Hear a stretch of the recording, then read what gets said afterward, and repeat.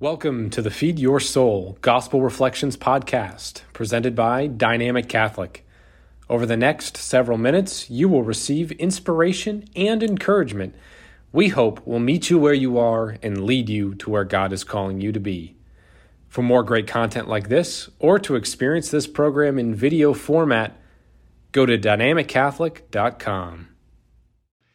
This Sunday's Gospel is the story of the rich man and Lazarus.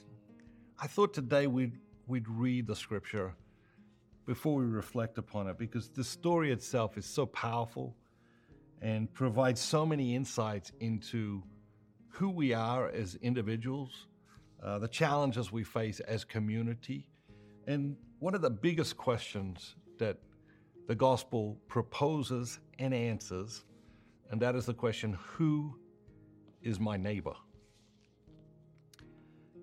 There was a rich man who was clothed in purple and fine linen, and who feasted sumptuously every day.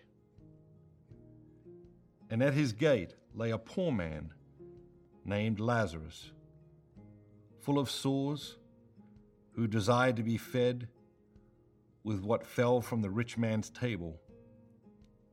Moreover, the dogs came and licked his sores. The poor man died and was carried by the angels to Abraham's bosom. The rich man also died and was buried. And in Hades, being in torment, he lifted up his eyes and saw Abraham far off and Lazarus in his bosom. And he called out, "Father Abraham, have mercy upon me, and send Lazarus to dip the end of his finger in water and cool my tongue, for I am in anguish in this flame." But Abraham said, "Son, remember that you in your lifetime received your good things, and Lazarus in like manner evil things, but now he is comforted here, and you are in anguish. And besides all this, between us and you, a great chasm has been fixed, in order that those who would pass from here to you may not be able, and none may cross from there to us." And he said, "Then I beg you, Father, to send him to my father's house, for I have 5 brothers, so that he may warn them, lest they also come into this place of torment."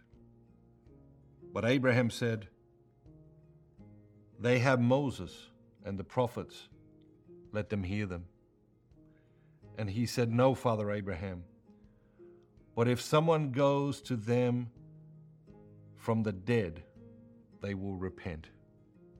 He said to them, "If they do not hear Moses and the prophets, neither will they be convinced if someone should rise from the dead."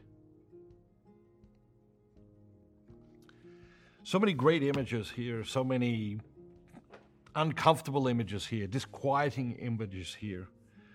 When you hear about the rich man, who do you think of?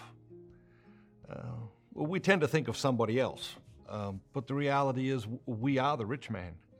Our riches may vary in many, many different ways, but we live a blessed life, and our lives are filled with so many riches that we can, yes, enjoy ourselves, and yes, share with others. Lazarus was at the rich man's gate. He wasn't on the other side of the world. He was at the rich man's gate. He saw him every day.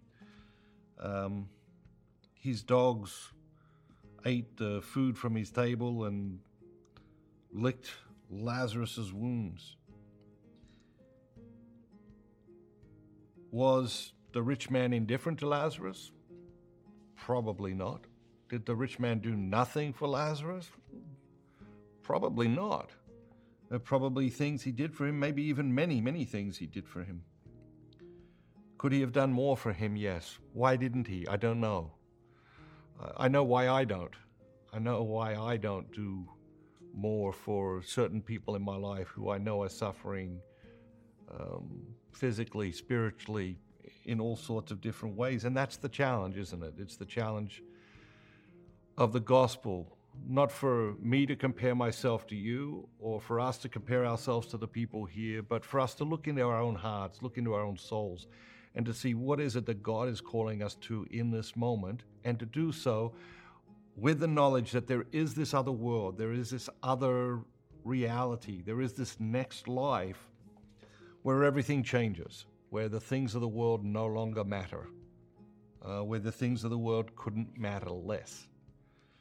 And in that world, everything operates according to what God values most, what God sees as most important. And so in this life, we're called to live our lives in alignment with that.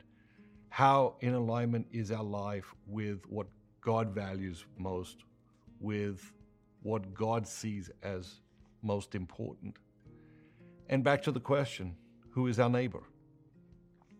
Who is our neighbor? When we ask the question, we're usually looking to excuse somebody. When we ask the question, we're usually looking to exclude somebody. And we're usually looking to relieve ourselves of some responsibility.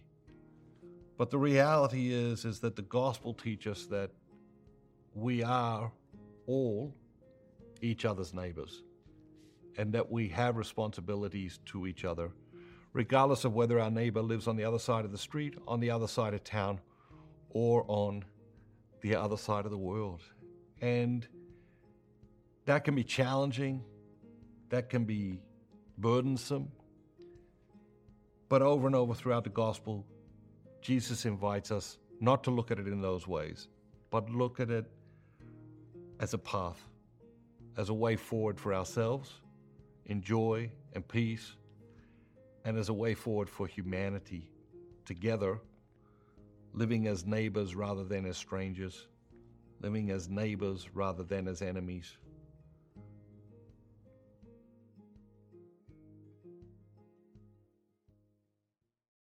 Thank you for listening. We hope this episode nourished your soul. For more great content like this, or to experience this program in video format, go to dynamiccatholic.com.